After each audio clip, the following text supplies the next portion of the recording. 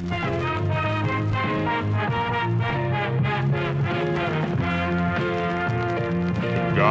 is good. The gun! Penis is evil. Good morning, everyone. Welcome back to another episode of the Waffle Press Retrospectives. We're wrapping up Season 2 of the failed Blockbusters. We're in the last 2 episodes of the season. We're talking ZARDOZ today. I'm your host, Diego Crespo. Although I guess a co-host also as well to my co-host, Matt Garingo. That's me. I'm Garingo. Yeah, how are you? My name is Matt Garingo. I am also known as Arthur Schran. I am ZARDOZ. Matt, you spoiled ZARDOZ for me a couple years back. Do you remember this? Yeah, but did I? Spoilers for ZARDOZ. I just want to say, would you recommend it? Let's just get that out of the way first for people that haven't seen it yet. You'll never see anything like it. It runs out of steam at a certain point, but it's a wild movie. Yeah, I would recommend it as well. It is not like some misbegotten masterpiece. I do think it's very interesting, and I think director John Boorman was just a dude that had a lot of really big, interesting ideas, and I don't think he quite ever got them working as well as they used to at a certain point in his career. This is a movie that comes in that weird era, but post 2001: A Space Odyssey, but pre Star Wars, which is like the most interesting era for science fiction films. You say interesting, but is it? How do I put this? Was there a lot of good science fiction in that era? Of course, but like, okay, it's there's good and bad. But like it's a bunch of science fiction stuff that they never really left the 70s. You know what I'm saying? Yeah. Doing like, I just wanted to get ZARDOZ right. Like, no one is saying that even. You know? Yeah. Well, I mean, because like, okay, let's look at the era of the 1970s. Well, we'll just cover the entire 70s because that's what I have open on the internet right now. You have to stop at Star Wars. That really is a big demarcation line. Yes. All right, so we get Silent Running in 1972. You ever seen that? Silent Running, you've seen it? Yeah, that's a great movie. Like an environmental little thriller, you know? Yeah. Black holes after Star Wars. Never mind. That explains that movie, but I didn't know that. Let me go through a bunch real quick because I got the letterbox page open. All right. So got A Clockwork Orange, which is a science fiction movie. Yeah. Dystopian. It's about mind control. Changes a lot about cinema, not just that. You have Solaris. Yeah. You have Fantastic Planet. You've seen Fantastic Planet? Yeah. And then you get Westworld, one of my personal favorites. Yeah. It Fell to Earth. THX 1138, which is a lot closer to this than it is to Star Wars in a lot of ways. Woo! You have Soylent Green. I think we all know Soylent Green. Yeah, the people. Yeah. Spoilers. Oh, come on. Logan's Run. Logan, he sure did run. Have you ever seen Logan's Run? No, I know it's kind of a like Most Dangerous Game type thing, but in the future, right? No. What the fuck am I thinking of? Logan's Run is. Am I thinking of Running Man? I think you might be, but fuck. Death Race 2000. What year is that? That is 75, so that counts. But Logan's Run is like, it's a future where no one lives past the age of 30.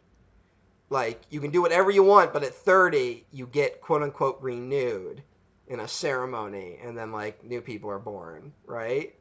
Mm-hmm. But there are people that escape, they're runaways, and Logan is tasked with finding them. And there's a whole thing going on there. It's one of those dystopian science fiction movies. One thing of note. Hold on, let me check something real quick. This isn't a spoiler, but I gotta check it. All right, I want you to go to Google Images real quick. Okay. In Logan's Run robot. And look at this robot that shows up in Logan's Run. It's all right. I want a live reaction. You see him?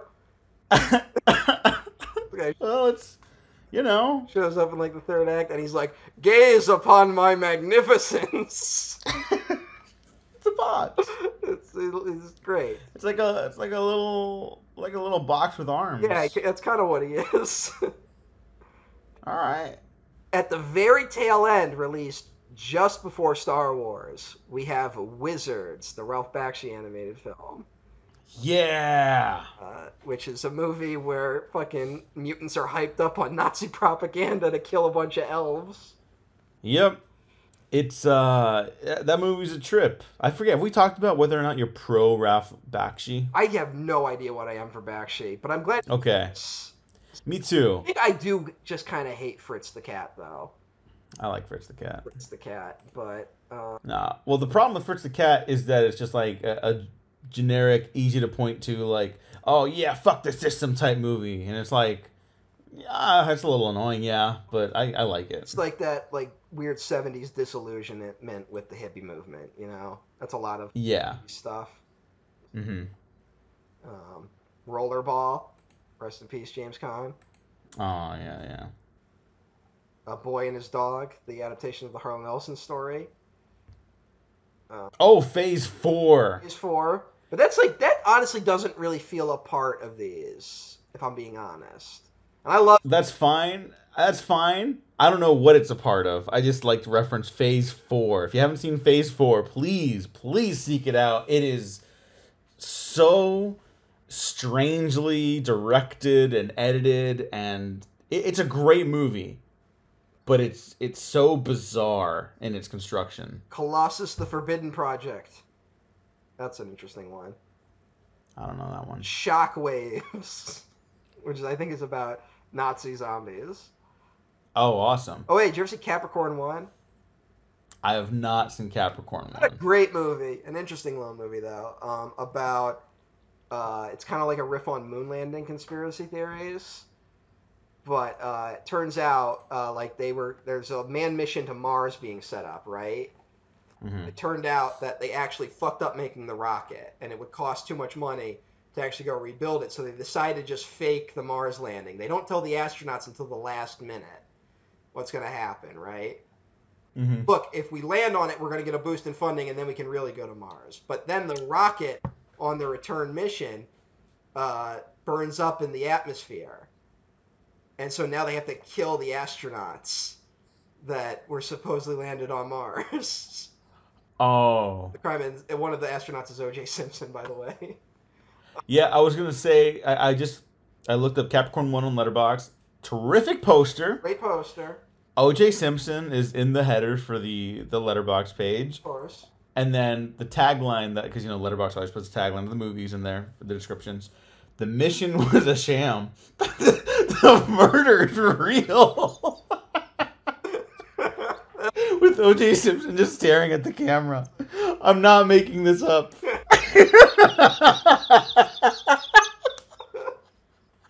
Oh god, you gotta take a screen cap of that. Oh my god. Oh my god. Oh, it's directed by Peter Hyams, who I got a soft spot for. Yeah. He's a fine director. It's a solid movie.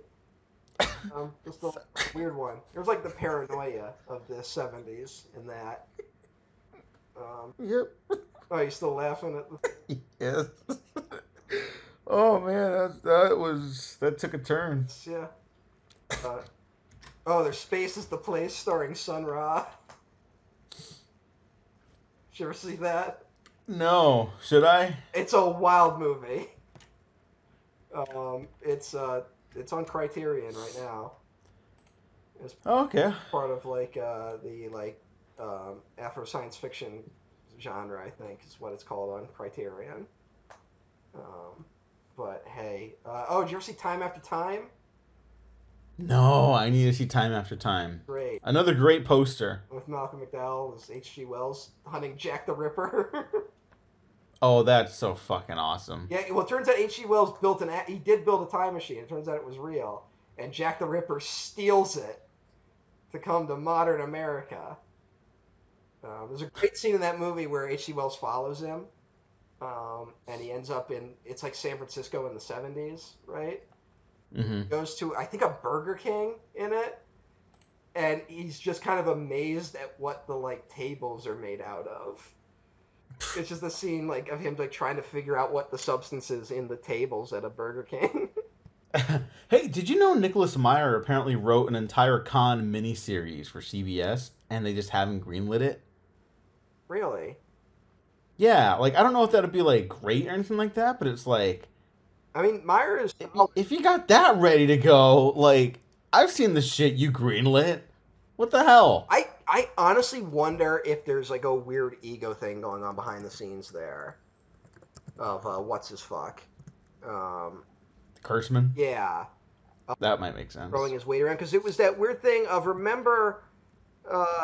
there's a lot of talented people involved in both Discovery and Picard, and, like, they always only seem to stay for, like, one season, you know? Mm-hmm. Like, Brian Fuller was going to do Discovery, and then they dumped him. And it's like, he's the perfect guy to do that. Like, and I wonder if there's, like, a weird thing with Kurtzman, and I wonder if there's something weird about the fact that, like, Strange New Worlds is, like, the one that, like, his name's on it, but we know he kind of doesn't have a strong hand in, you know? And people responding stronger to that one. But, you know. Yeah. Or, like, Lower Decks, which is, like, a comedy series, but, like, it's... that like, those are the ones that seem to be getting positive responses. I don't know. There's something weird going on there. Yeah, I don't know. Also, just another tangent really quickly about Picard. A show I've not seen past the pilot of. So, the first season, you know, they want to establish a whole new crew of characters for Picard to hang around. Only recurring, like, references or passing cameos from the Next Gen crew. Makes total sense, right? Heard the show doesn't really work, but that makes total sense. The second season, primarily just the new crew. They go on their own adventure, time travel, yada, yada, yada. Everyone, I'm sure, is aware of the legendary Red Letter media reactions to them losing their minds over the show. Now, the third season. Do you know the premise of the third season? No. That's coming out. Isn't there, like, there's more time travel shit, right? Like, I don't know about that, but the setup is that they're dumping all the new cast members and they're making it a TNG reunion for Picard's final go-around. To the point where the original, or I guess the new cast members are no longer series regulars and may not even, like, cameo. That's depressing. That is a little depressing, right? Like, that's kind of fucked up. Like, It's fucked up. I know, I'm sure that's like a budgetary thing, but it was their show. You know? The whole Picard thing just seemed wrong-headed from the start, you know? Oh, yes, completely. I would That's never have given that show the green light. I think that's the big problem here, you know? And I guess they just want to do the nostalgia thing for the final season. I mean, if you got nothing else, I guess that's what you fall back on. Yeah. And see, if you're going to me, Diego, what do you want to do with Star Trek? Have Picard play a supporting role in the first season of whatever new show it is. Well, no, you know, there you go. Here's what I would honestly do. If you want to do a show called Star Trek Picard, right? Mm-hmm. It is one season. It's a mini-series, right? You're only going to do 10 episodes. Use it to just close the book on the TNG thing, right? Mm-hmm. Just do that, and then that's it, right? That's all. Don't do anything else. Like, of course, new characters. I'm fine with that, but it shouldn't have been a series. It should have been 10 episodes and done. And, like, I was so shocked when it was like, why are they even doing a second season? Like, that was what baffled me more. And I was like, oh, because they want to turn this into a show. And I'm like, that's so wrong, because it's just... I really want to know what happens after the TNG era. I want a similar leap in time that they did between TNG and the original series, you know? Yeah. And I was like, all right, fine, do this Picard to like be an epilogue and then jump off from there and do something different. And like they just don't want to do it. I think part of it is just that no one there has any real vision, you know. I mean, Yeah, like even like New Worlds, like which I think we both heard more positive responses towards, right? But still, it really is great to hear. As someone who loves Star Trek, it's great to hear that. Okay, it looks like they cracked the code on something finally. It's still not like a new thing, you know. It's like, okay, just do that in a new thing, you know. Like, come on, you're killing me here. it drives me nuts a little bit. Yeah. Do ZARDOZ in Star Trek, which I guess they kind of have in a way a little bit, at least like one time. All right, well, here's my pitch.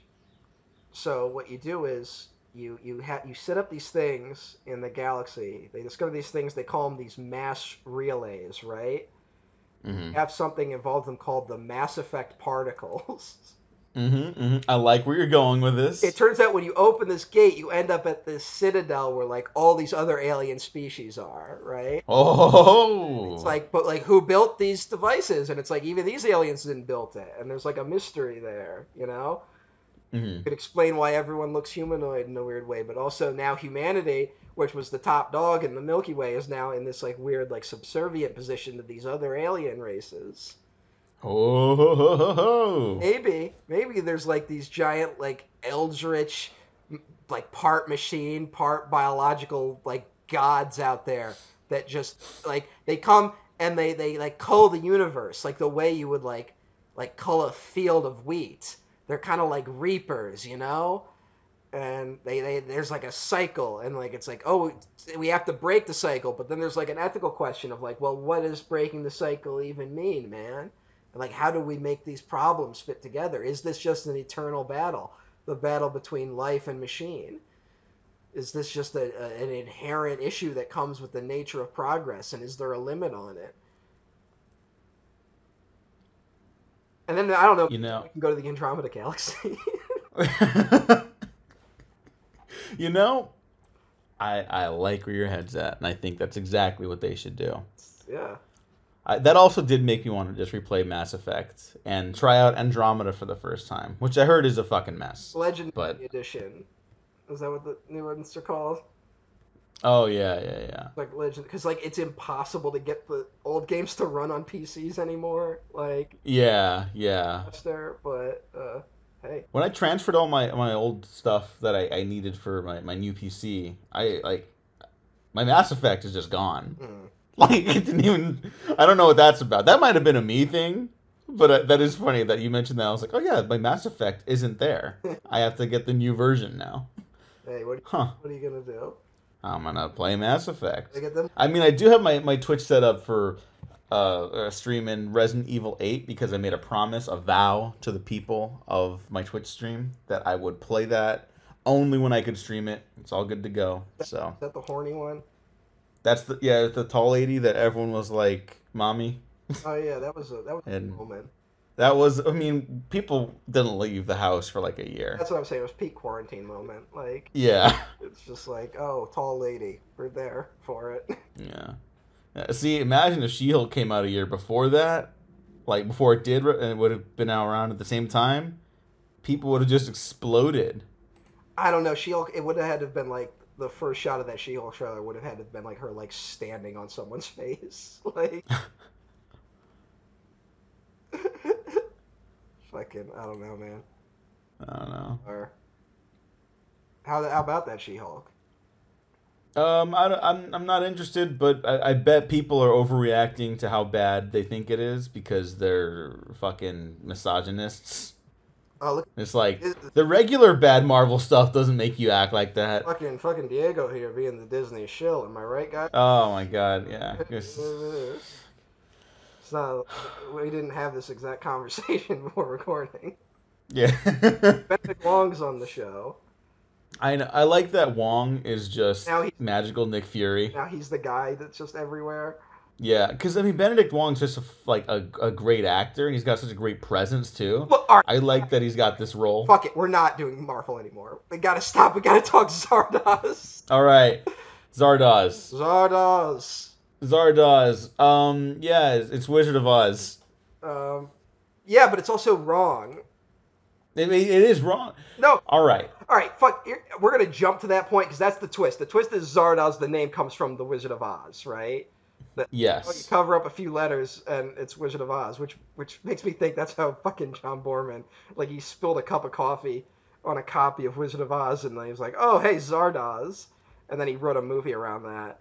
But he's like, at the end of that story. I mean, that's a terrible Connery. It's like I didn't know what that was. Like the fucking at the end of the story, the wizard's a fake. It's all a fake. That's not how the book ends. That's how the movie ends. It's like a whole other third act in the fucking book. And so that, to me, when John Borman's out there being like, oh, I was inspired by the work of L. Frank Baum, it's like, no, you weren't, you fuck. I won't call John Borman a fuck. Fuck. I don't. No, look, because that's the thing people do. People go, oh, I was inspired by the work of L. Frank Baum. And then they just reference the fucking MGM movie. And it's like, that's fine, but just admit that. Don't act like you're going back to what L. Frank Baum was doing. Yeah. A lot of other ideas in his book.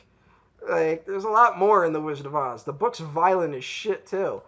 I should read that book. Those books are actually, like, tons of fun. And you can read them in, like, an afternoon. Like, awesome. So, like, read the original L. Frank Baum run, you know.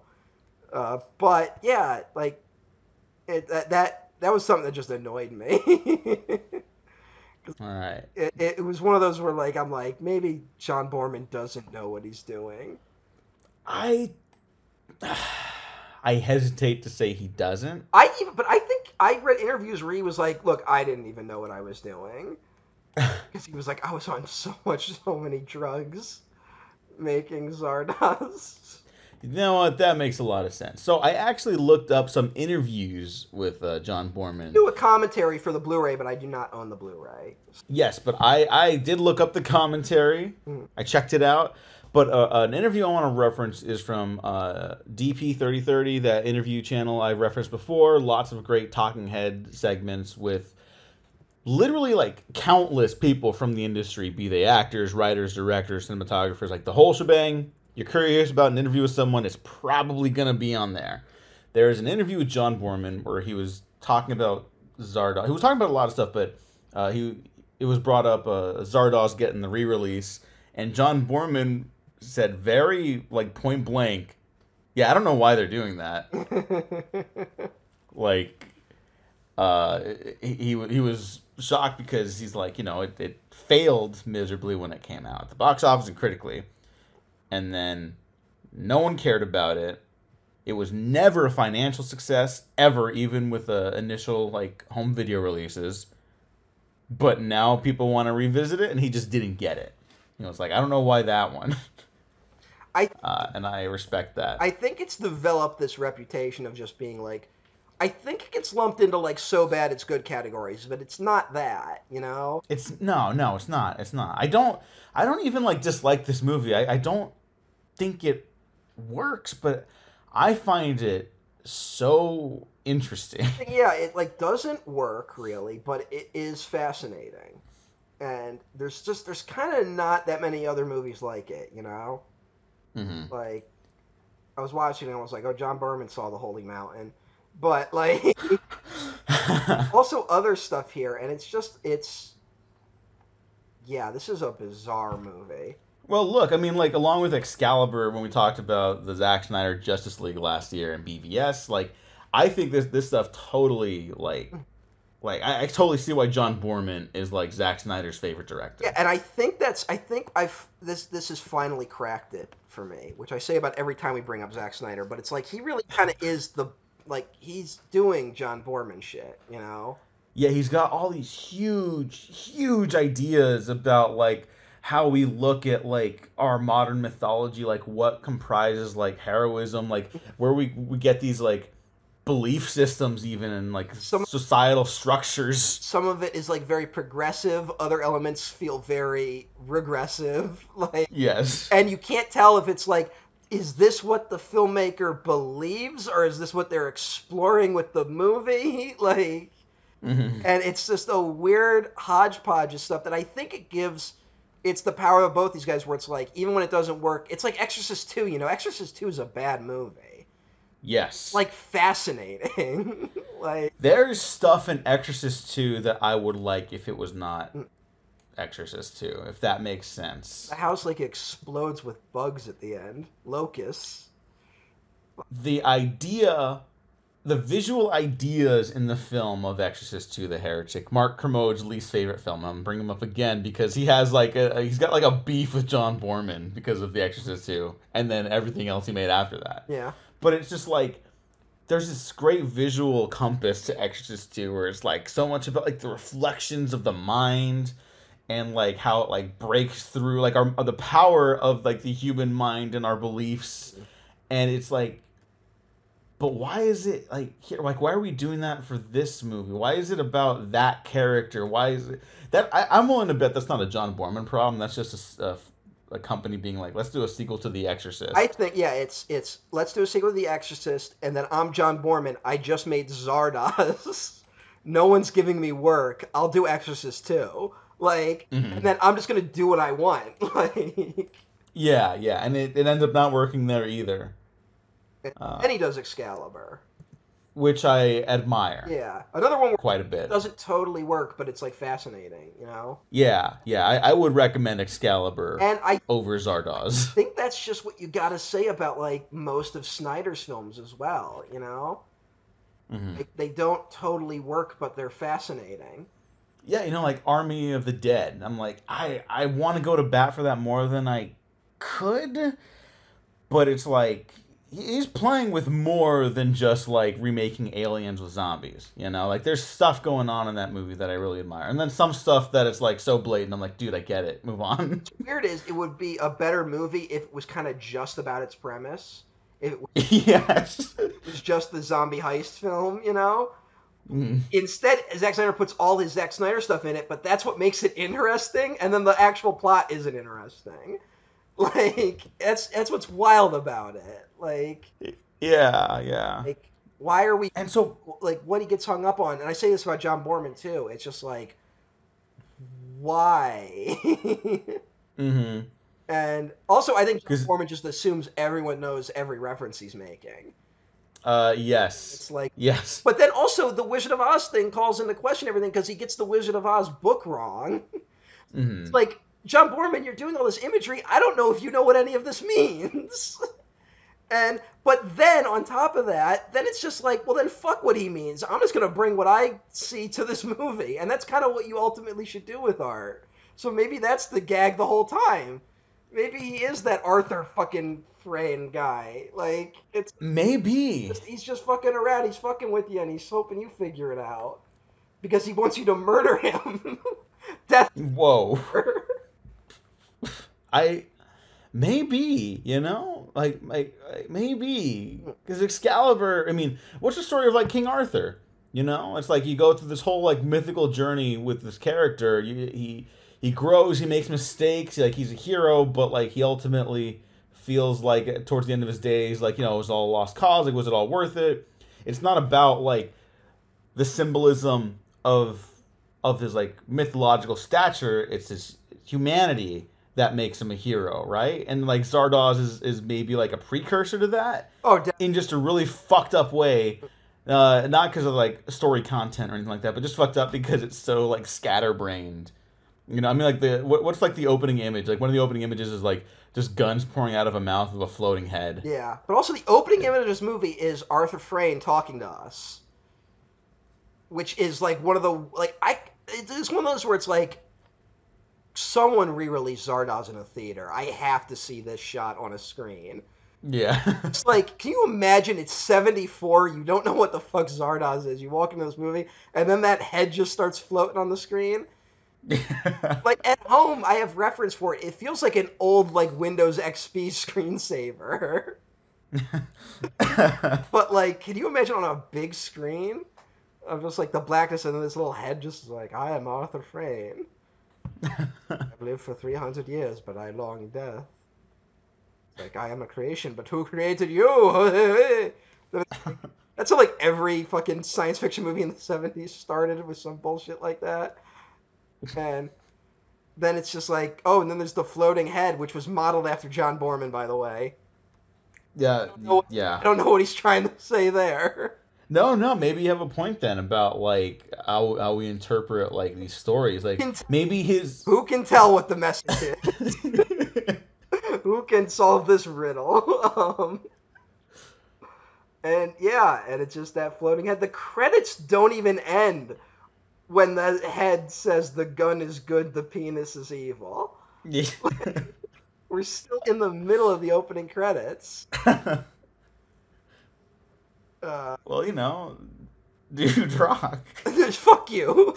I am putting a stop to the phrase "dudes rock." We're done. It's in the books. We're done saying "dudes rock." We gotta end that one, because they most certainly do not here. Our No. hero's a rapist. Yeah, no, none of that. But yeah. Anyway, this is the movie he made after he couldn't get his Lord of the Rings adaptation made. Oh my God, John Boorman tried to do Lord of the Rings. Don't know about this? I don't know about this. Guess what? His script's out there. It's fucking insane. Okay. Frodo and Galadriel have sex in it. Oh. Gimli is like rebirthed in mud at one point. Oh. The history of the ring at the Council of Elrond is like a rock opera. Oh. It's pure insanity. Yeah, it didn't get made. Okay. Which paved the way for Ralph Bakshi to do his Lord of the Rings adaptation. Oh. Which is another weird one. It's interesting. Yeah. It's interesting. And maybe this is a weird way of explaining why Zardoz is interesting now, because now we're living in the middle of the Rings of Power being released, which now we get to live to an age where the Lord of the Rings looks like every other goddamn thing on the market right now. And it's this weird, like, every IP, everything's been turned into IP and all the edges are being sanded off, right? Mm-hmm. It's impossible to do that with Zardoz. You just cannot make this movie palatable to a general public. And I think objects like that are like what kind of have become fascinating, you know? Like that's why I think we kind of return to something like Zardoz.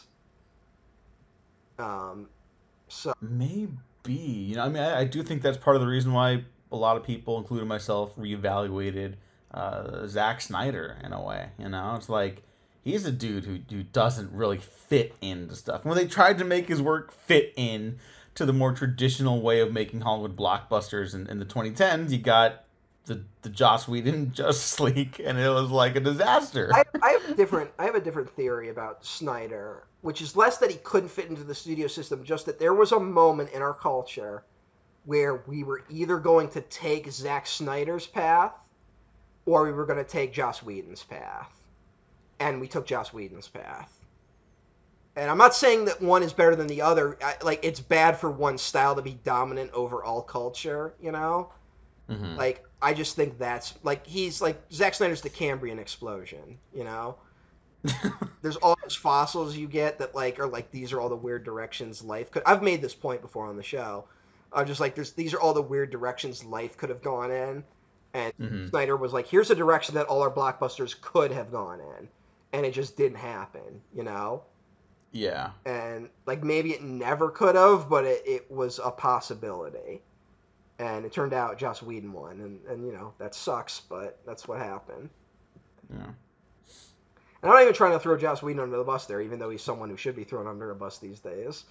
Yeah. It's just, like, we were picking something to be like, this is what culture is going to be. And it was almost Snyder. And it just didn't happen, you know? But yeah, I think now Snyder is kind of entering this period of just like, now he's more in his John Boorman phase. Yeah, like he's doing a full-on like Star Wars riff for like a 2-part epic for Netflix. And I'm like, yeah, give me that. Why not? Like, it's going to be weird, but... Maybe don't be your own cinematographer this time. See? But I think so, yeah. Yeah, I know. Hey, don't shoot wide open, dude. It doesn't look good when you shoot everything wide open. Fuck, sorry. It's like a pet peeve of mine with all this shit now. Hey, you know, whatever. It's fucking stacked cast for that movie, though. I know. I know. I'm really looking forward to that. As Blood Axe. Is that real? It's what it says on Wikipedia. Oh my god, what a fucking... He's just a 13-year-old boy making movies. Is named Korra. This has to be the best movie ever. Zack Snyder a fucking Legend of Korra fan? If he is, I'll love him even more. Here's the thing. If he's an Avatar fan, him liking Legend of Korra makes a lot of sense. Yes. Him being the one that still likes Legend of Korra makes a lot of sense. Yeah, looking forward to that. Whatever the fuck it is. ZARDOZ. I just keep... ZARDOZ. Did you know Burt Reynolds was originally going to play Zed? Yeah, and then he got sick. Yeah. Which I'm sure is what happened. He like read the script and John Borman's explaining everything to him in a room. Again, not to make my stupid metaphor again, but like the entire 70s is the Cambrian explosion.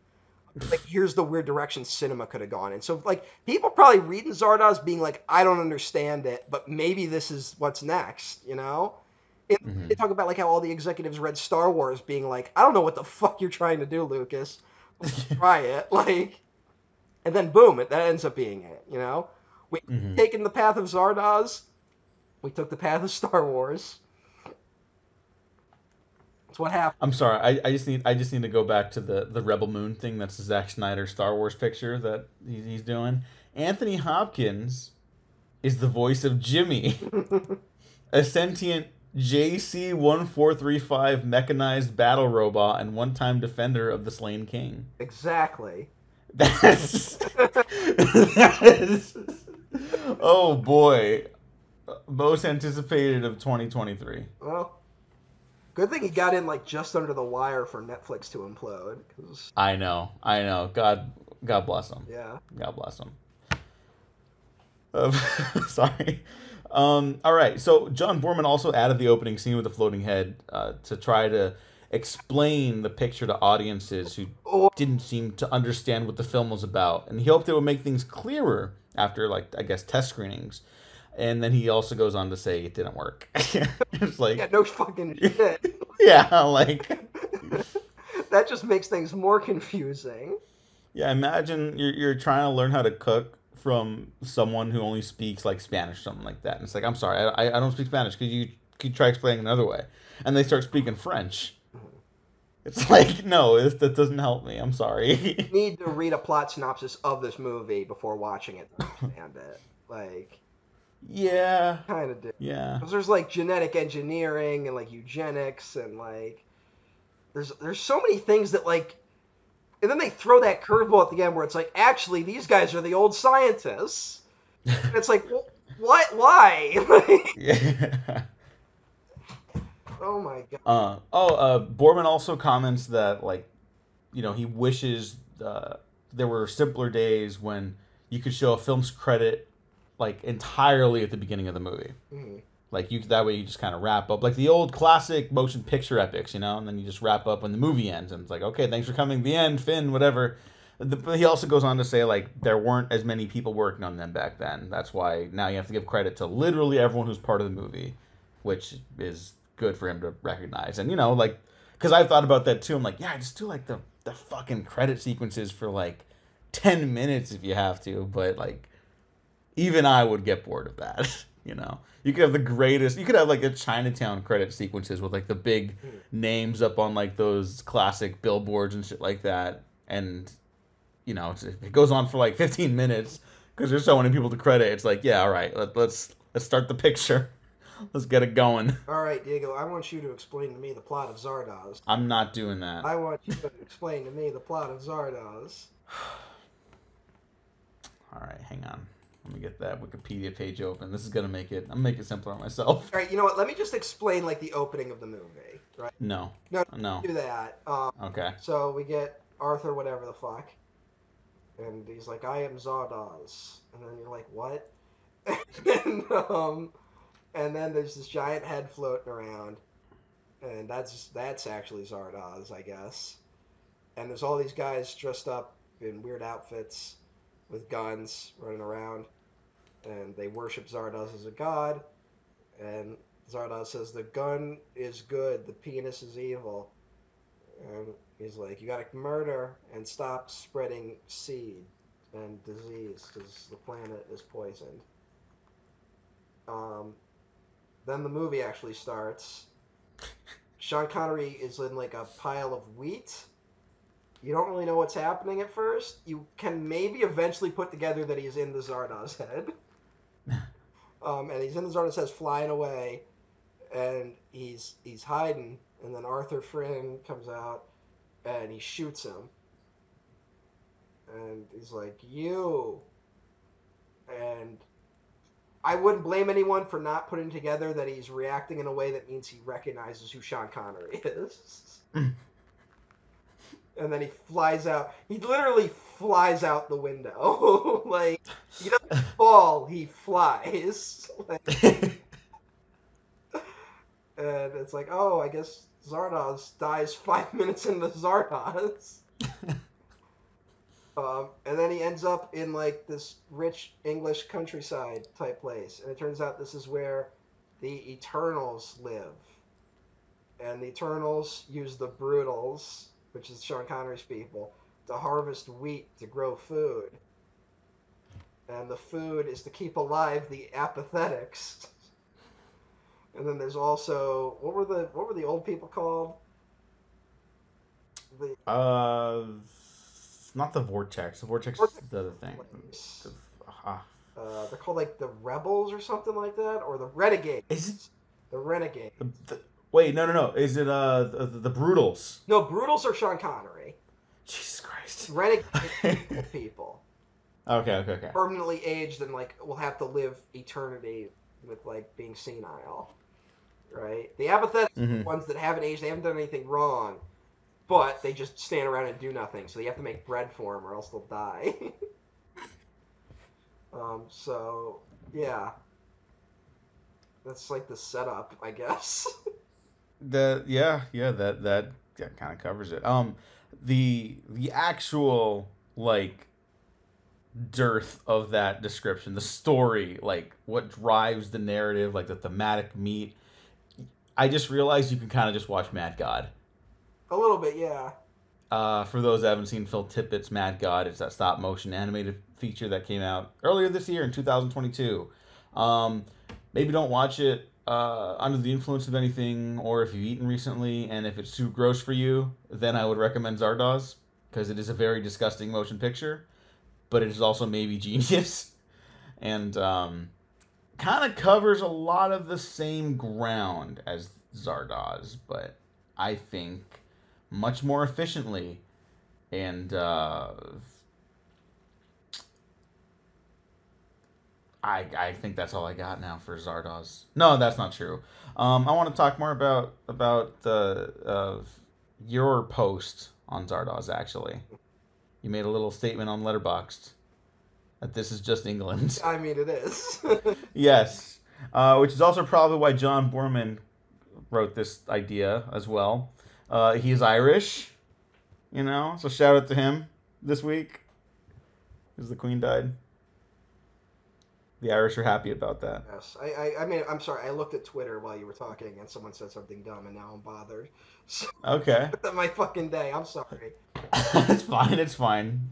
Do you want to bring it up now? Because I don't want to yell at anyone, but I can Okay. tell when people have made up their minds about people they don't know.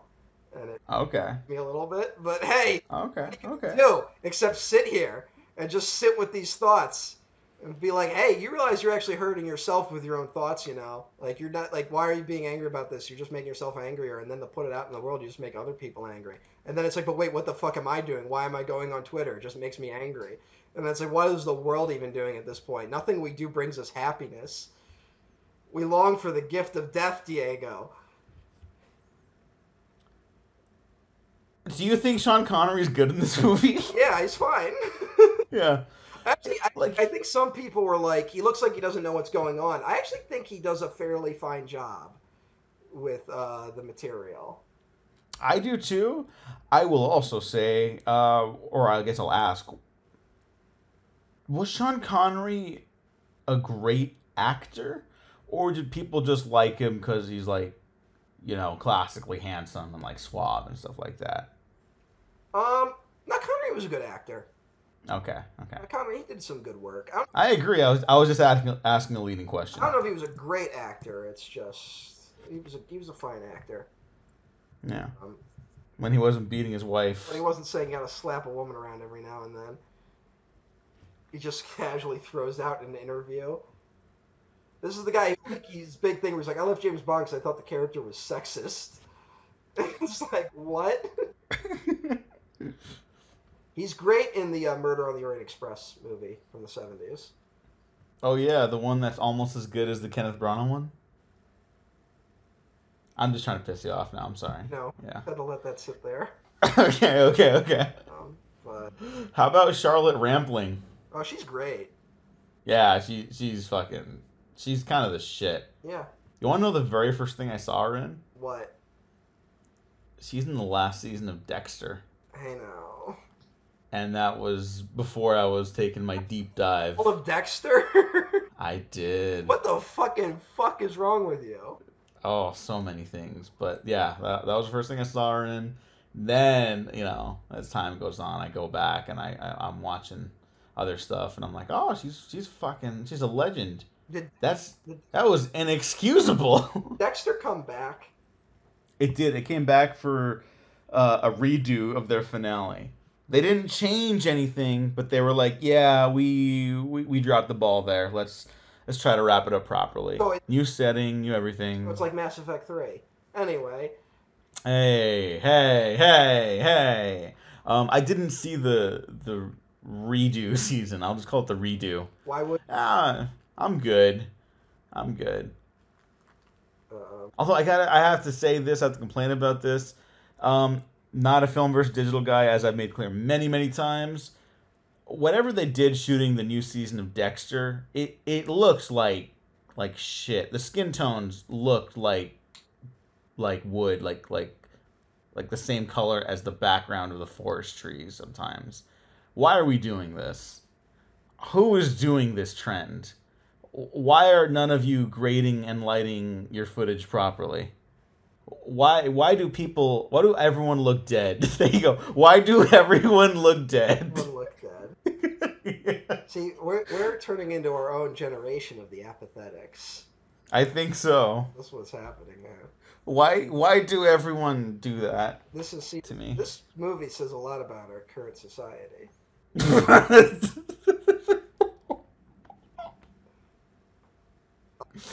I'm going to become the ZARDOZ.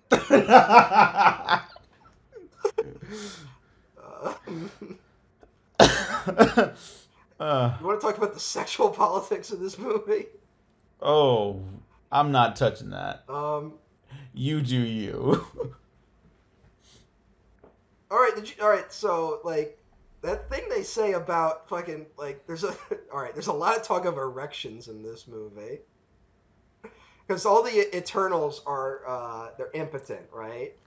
I have a point to go after this actually. They can't have children, and all like the men are like really effeminate types, Mm-hmm. They're kind of like effeminate people. There's a scene in this which I cannot tell if it's a joke. Because that's the thing. There's all these effeminate men that are the Eternals, but then like Sean Connery is one of the brutals, and he's like he's Sean Connery, he's James Bond, which is like a masculine ideal of some kind, Or definitely playing with that there. There's a scene in it where like he's trapped in some plastic. Do you remember this? Yeah. And they're like beating on him. And like it's just a weird sequence. And then he starts stretching through it. And someone's like, no, he couldn't possibly. It's indestructible. And then he rips through it, but it's like literally just a plastic bag. So it like a plastic bag.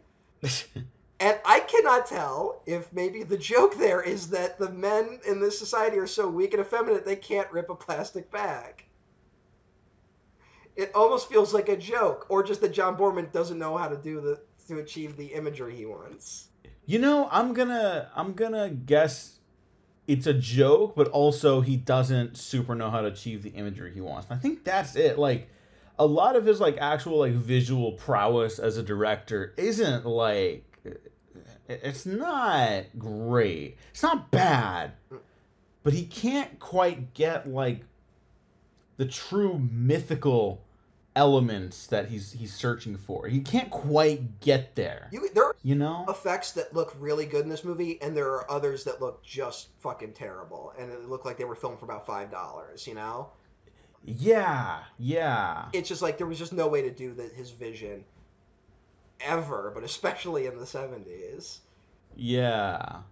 I wonder, did he study animation at any point? He might. I feel like, I feel like he's got, like, a real mind for the visual stuff. Just doesn't have the physicality to, like, provide it to the world. But, I was thinking of I actually think the floating head of Zardoz looks pretty good. That's, like, one of the effects in the movie. But then there's the scene where the head falls down at the end. And, like, you see it falling, and then they cut away, and they literally just shake the camera to indicate that it has crashed and there's been an explosion. Yeah. It's like it was like a Ninja Turtles effect. Like, so there's a lot of talk about penises and erections, and there's a feminine men and then masculine Sean Connery. And, like, the women of the Eternals are both intrigued but also frightened of his, like, sexual prowess, you know? Mm-hmm. Part of it is just that they haven't seen a man who can have an erection in a long time, but also it's like the footage they're watching is of him, like, raping women, you know? Yeah. Then there's a lot of talk in this about, like, the connection between fear and arousal and sexual stimulation in the brain. And it's, it raises a lot of questions. Yep. In the commentary, when Zed is finally able to resist Consuela's mind control, it was upsetting to the actress. And according to Borman, these are his words, not mine, that Charlotte Rampling said she'd been looking forward to being... How do I put this? No, just say what he said. He was looking forward to being raped by Sean Connery, and that it was all over much too quickly. That does sound like a Charlotte Rampling quote. Yeah, it's just... It was strange to bring that up is all, I guess. Yeah. Yeah. Well, look, it's if it's a movie, it's not that. Like all right, I'm trying to be delicate here, but it's like they're actors, they know they're acting, right? So, like, playing with that notion. And there are people that like scenarios like that where it's all consenting, you know? Yeah. So, like, whatever. But yeah, it's strange that Borman would think to bring it up again. Yeah. Borman refers to this dystopian society as a matriarchal society too, by the way. Mm-hmm. Oh, that's why she's in Dune. Yeah. I mean, so... I bet Denis likes this movie. He might. Yeah. I think Denis would make more interesting movies. No offense to him, he's a fine director, but, like, this is some wild shit. Yeah. Well, he's Canadian. That explains everything. Here's some other fun commentary from John Borman. Is it gonna the sex stuff? Cause, like, no. None of that explains it. But, maybe this is one. The quilts worn by many of the Eternals were actually picked up by Borman while making Deliverance in Appalachia. All right. Yeah, it's not a good or a bad thing. I thought that was interesting. That guy was making Deliverance and he just went quilt shopping, like, on a lark. Well, he was Irish. Let's go. They're the kilt guys, right? Like, you're making Deliverance. My mind would be other places. You know what? You got a point. I just remember Deliverance. Oh, and the film, it was also shot in Ireland while the IRA was still very active, right? Oh, no. The IRA refused to allow the production to import any live weapons into the country, and Borman almost had to consider having to shoot the film elsewhere. But one of the technicians approached him and said, "Hey, I'm a member of the IRA, and we could supply whatever weapons you need." That makes sense. Yeah. Eventually, though, it didn't come to that, and then the IRA just allowed Borman to import his own weaponry for the film. But in case you're more worried about the budgetary concerns of this, Borman said that at one point they were so short of money that many of the costumes the extras had in the background were just painted directly onto their bodies with paint. Which, to me, that sounds more expensive. That's a lot of paint, dude. You know, like. How are we feeling about the visuals in this movie? A little hit and miss. Yeah, I think. I think Borman's got ideas. The goofy pyramid might be the silliest one. Yeah, I mean, when you open up your movie with the floating head, yeah, that's a pretty. You're either on board or you're off board immediately, you know. And I don't know. It's such a mess of a movie, but it's so interesting. And I don't know if I want to bring it up now because we already talked about some of the other stuff in this franchise. But like, there's another movie I saw recently that I didn't love, and I thought I was gonna hate it, and I couldn't bring myself to hate it, but it left me more confused than anything. It's a movie that didn't work, but a lot of its ideas that I found in it, whether they were intentional or otherwise, I found very compelling, and I wanted to like take a look at some of my own stuff I was writing, and I was like, oh, that's an interesting idea to pull from. Thor: Love and Thunder is fuck. Well, because we already did the divert to talk about Marvel stuff. Diseased fucker. I double featured ZARDOZ and Thor: Love and Thunder. Fuck. I gave in. You. Because I like Thor a lot. And it's a bad movie. Why? Why do I like Thor? Yeah. Because I think he's an interesting character. Is he? And I think Chris Hemsworth is like my favorite of the Marvel guys. I think he's the second best Chris. Hemsworth's but, a good actor. Yeah. What's interesting about Thor? I think Hemsworth brings a lot of like real human qualities to the character with like Hemsworth brings it. What's interesting about Thor?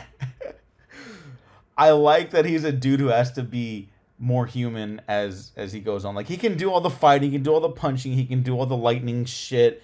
Like, it's his own insecurities that are kind of like his biggest problem, and I really like that, you know? That's why the Disney's Hercules movie is so good. I do like the Disney's Hercules movie. You do? Of course. Yeah. Of course. It's a good movie. Of course. It's a little rough around the edges, but it's a good movie. A little. Anyways, Thor: Love and Thunder made me think of a lot of stuff kind of like ZARDOZ, where it's like, what good are these structures and symbols and these symbols of power? Guy who just watched Thor getting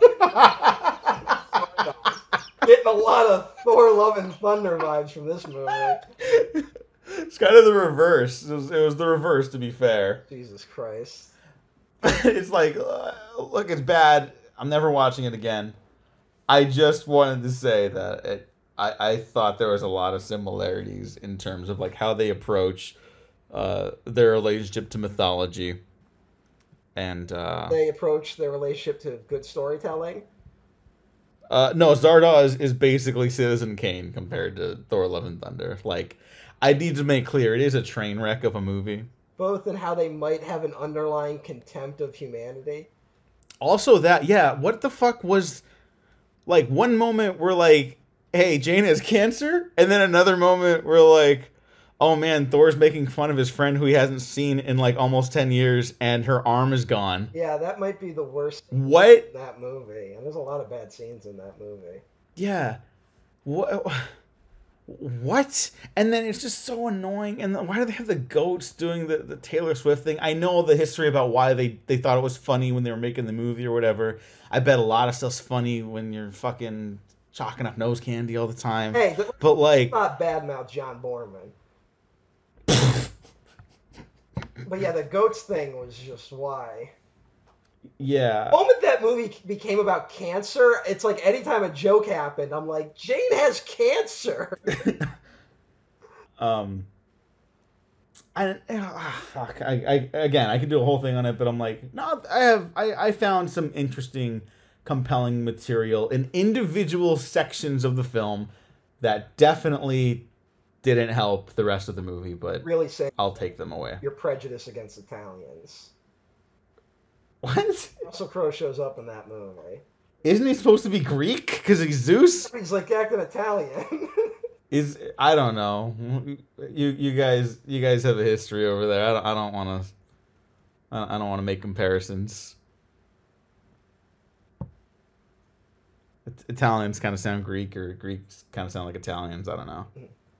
All goes back to that fucker Romulus. Also, you know what? Did you see that? You probably didn't, because no one gives a shit about this movie anymore. But there's a deleted scene with Thor and Zeus. I don't know where it would have gone in the movie, but Zeus is talking to Thor about how, like, oh, we need his lightning bolt, right? Because they're gonna use it to catch the bad guy and like save those kids. And that's how, Thor gets like an upgrade every time the new movie comes out. That's totally fine, whatever. But Russell Crowe is playing the character like a character and not a caricature. And he's explaining to Thor that, like, look, there's power all around us.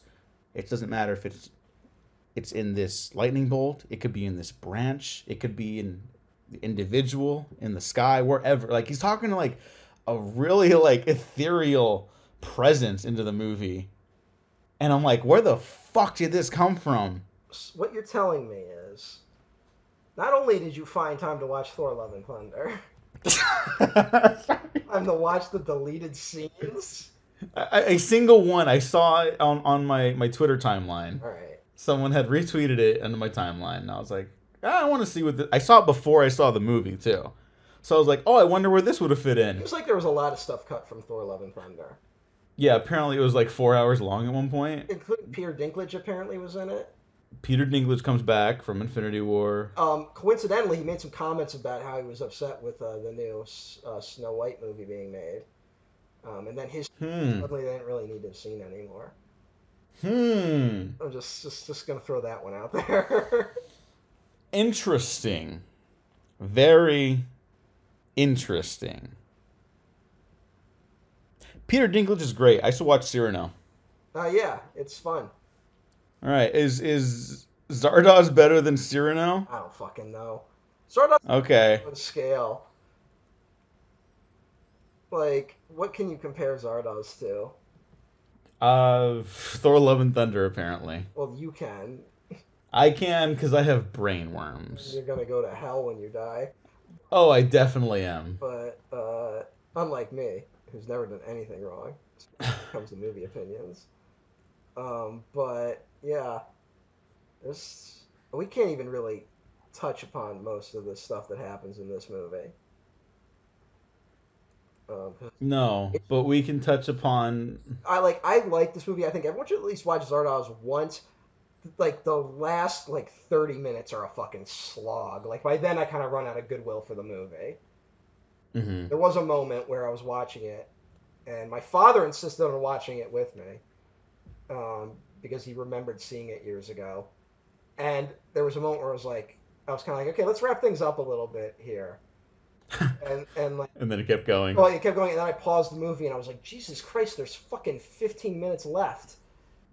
And it was a lot of him running around in the mirrors and stuff like that. Yeah. And he kills Boorman, the barbaric version of himself. Yeah, Boorman really likes the reflective imagery Yeah. in his stuff. I noticed he's imagery. Yeah, there you go. He likes imagery. About when the eye appeared on his hand in that one shot. Remember that one? Here, I'm gonna end on a fun, positive commentary moment. when they turned into Spirit Halloween store skeletons at the end? No. But Borman apparently had asked Connery if he'd ever considered using a different accent when he was acting. And then Connery replied, if I didn't talk the way I talk, I wouldn't know who the hell I am, right? Mm-hmm. And then Borman didn't, like, press that, apparently, when they were making the movie. But he goes on to acknowledge that Connery did win an Academy Award for playing an Irish cop with a Scottish accent in The Untouchables. So it's like, who was in the right there, you know? Like, I mean, that is the thing with that is Hunt for Red October, though, where it's just like, it's like he's supposed to be a Russian, and America just doesn't give a shit. Like, yeah. The American. They're foreigners, get them. Yeah. We play our game with the American Navy, right? Oh man, yeah, that's pretty funny. Yeah, I'm only patriotic when something bad happens to the British. So we got like a week out of this Queen Diane. Yeah, that's pretty good. Yeah.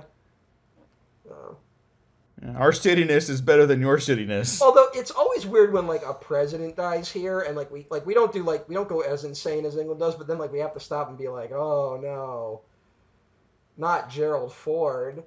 And it's like, oh, the guy who got in because everyone else either got caught or resigned. Like, and it's like, well, what was his major accomplishments? He pardoned Nixon. It's like, what else? It's like, not much. Like, oh, okay. It's like, remember when H.W. Bush died, right? Mm-hmm. People had to be like, oh, like, hey, H. Herbert Walker Bush. And it's like, look, all presidents are bastards, but it's like, what did he do? Like, one of the least charismatic presidents we ever had. Like, read my lips, no new taxes. And then, of course, there were new taxes, because how else does the government work? Like, remember we had to stop and, like, be like, oh, H.W. Like... You know, like, at least Bush killed this country. Like, at least Goodyear killed it. Like, in a way that's worth commending. I don't know yet. Yeah. The jury is still out. We're either going to end up really cool and chill, or we're going to elect Napoleon Bonaparte. But hey, maybe he'll invade Russia during the winter. It'll all be okay. Then he gets overthrown, and then the monarchy just comes back. History sucks. Yeah, history's not great. But we can learn from it. Much like we can learn from ZARDOZ. What's that Bush quote about history? In history, we'll all be dead.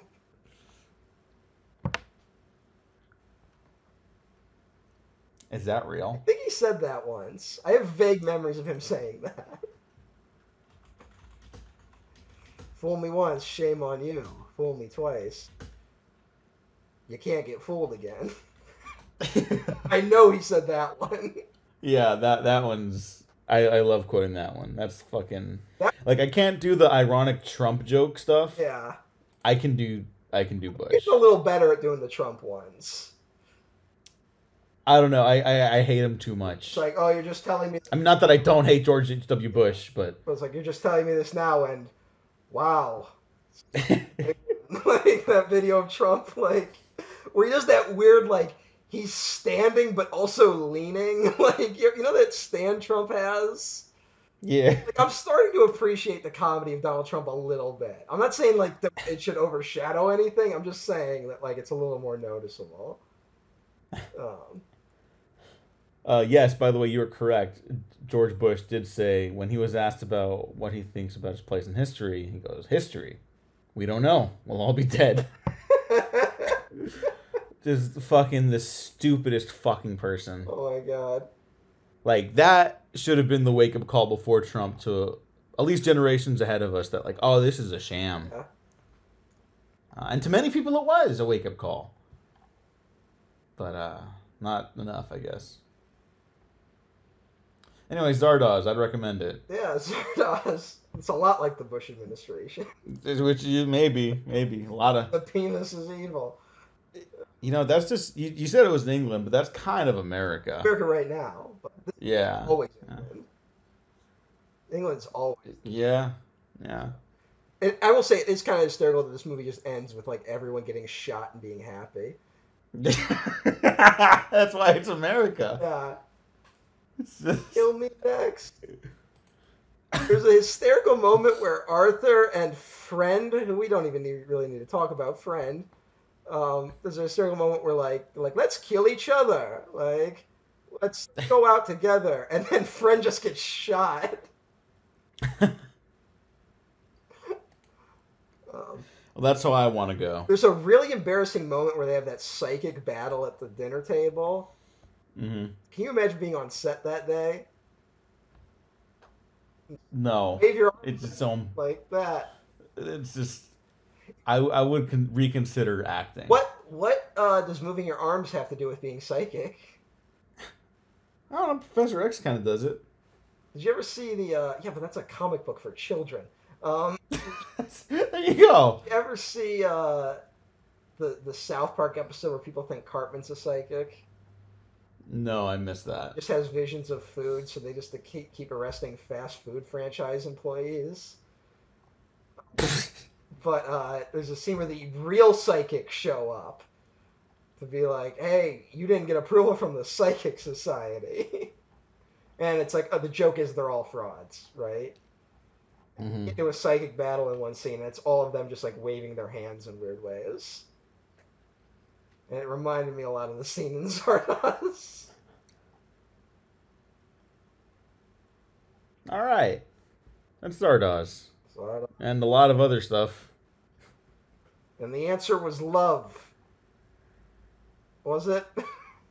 Matt, is this your favorite John Boorman movie? Probably. Really? Oh, I don't know. I don't know enough. I mean, he's got like fucking Point Blank and fucking Deliverance, you know, and Excal. Yeah, I don't love Deliverance. Point Blank is fucking remarkable. I love Point Blank. Have you ever seen Hell in the Pacific? No. I haven't either. I've been trying to track it down. I haven't seen most of his movies. Okay. I really want to see Hell in the Pacific though, because it's Lee Marvin and Toshiro Mifune. He did a short film called Two Nudes Bathing. Now, I'm gonna ask something. Did he get caught in a Brian De Palma situation and just say he was making a short film called Two Nudes Bathing, or was he just filming Two Nudes Bathing? Is that what De Palma did?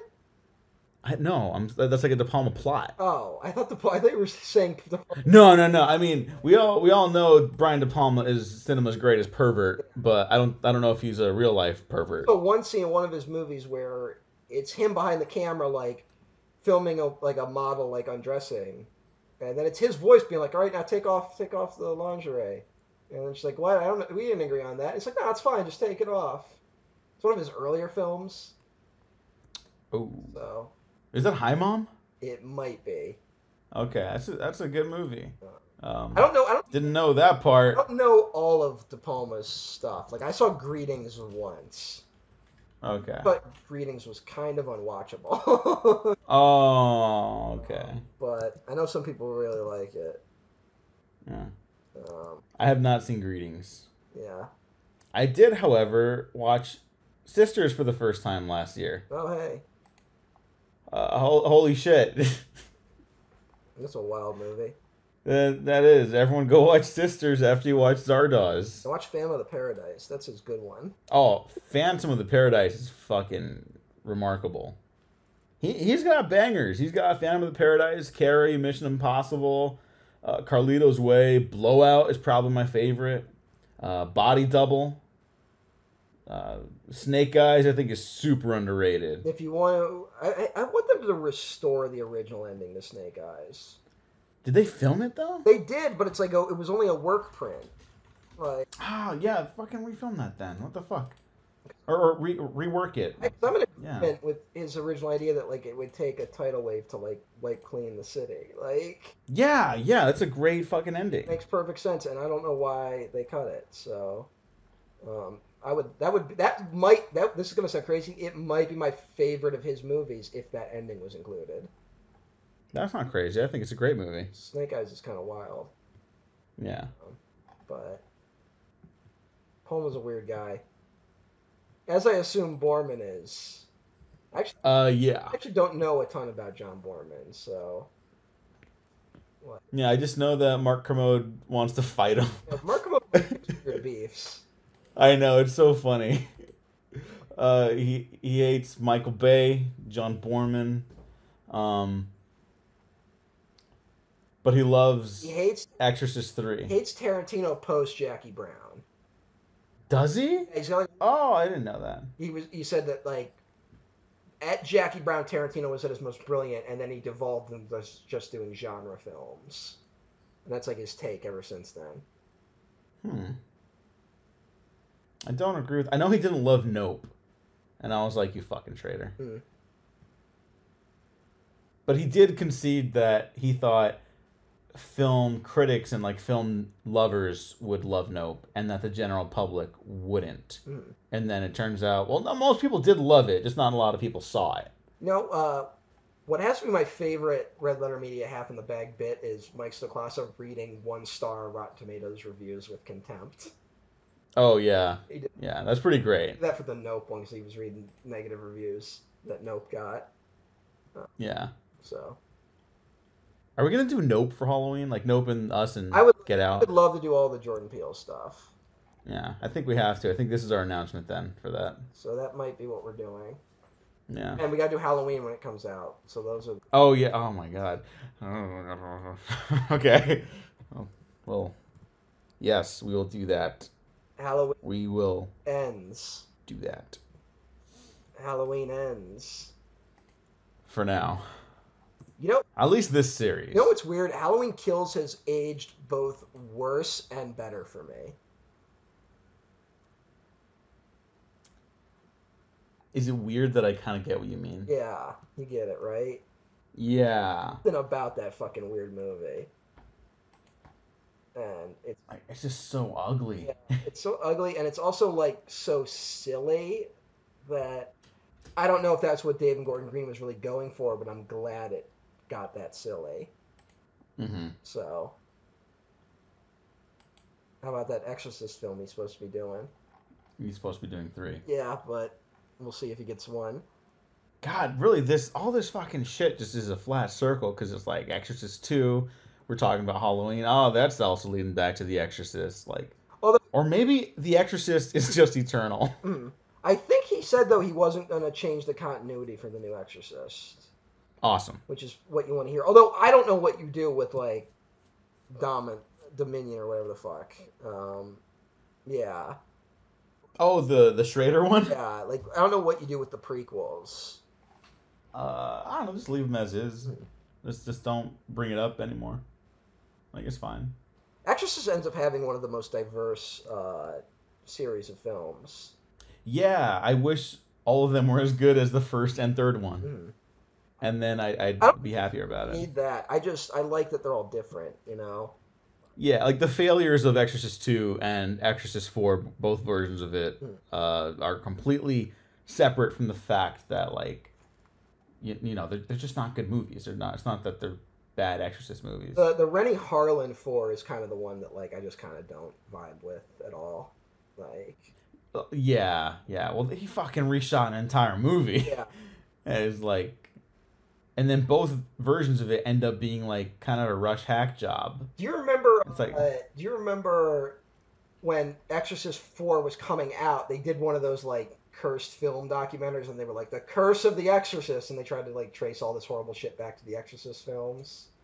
I do kind of remember that. And Rennie Harlan participated in it. And it was this, I remember this very vividly. So, like, they're like, Exorcist, the beginning, might be the most cursed of them all. And it was like, well, John Frankenheimer was supposed to direct it, and then he died unexpectedly, right? Oh. First one, so it's like, the curse strikes. And then Rennie Harlan, like, during, I think, post-production, Rennie Harlan got, like, hit by a car or something like that. Jesus. I don't know what that means, you know, like, No, yeah, I know. Just being hit by a car. I didn't know he was hit by a car. I was with someone who got hit by a truck right in front of me, and then they just got up and we just went to like an ER and they were fine. Like, sometimes that happens.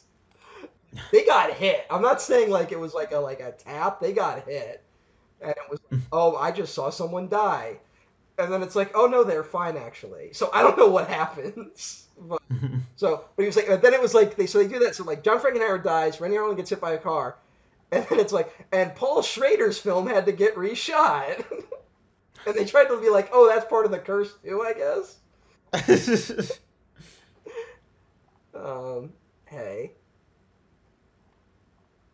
Yeah, film under Harlan's direction, winter 2003. 2 weeks into production, the director shattered his leg after being struck by a car, resulting in a 2-week hiatus.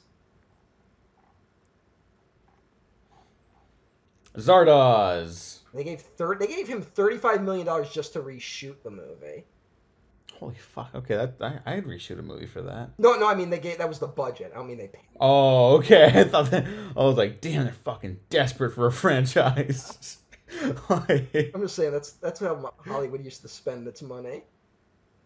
So now they just it's Morbius twice. No, yeah, but at least it bombed even harder the second time, which is pretty great. Morbin. No. Morbin. You better not fucking watch that movie. I honestly, I don't even know where I'd have to go to watch it. I have no interest. Netflix now. I mean.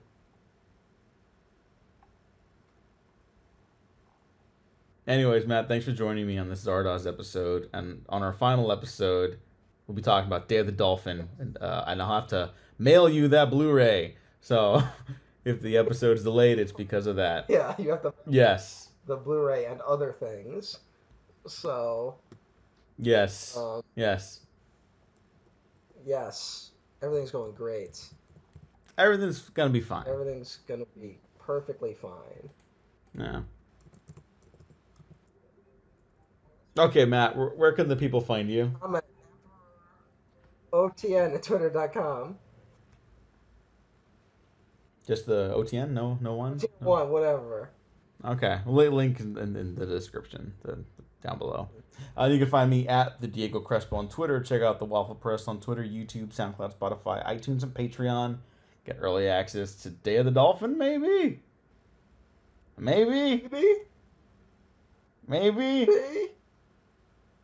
Also, at least one segment where Matt and I were talking before the episode, and we just ended up talking about like an hour worth of bullshit.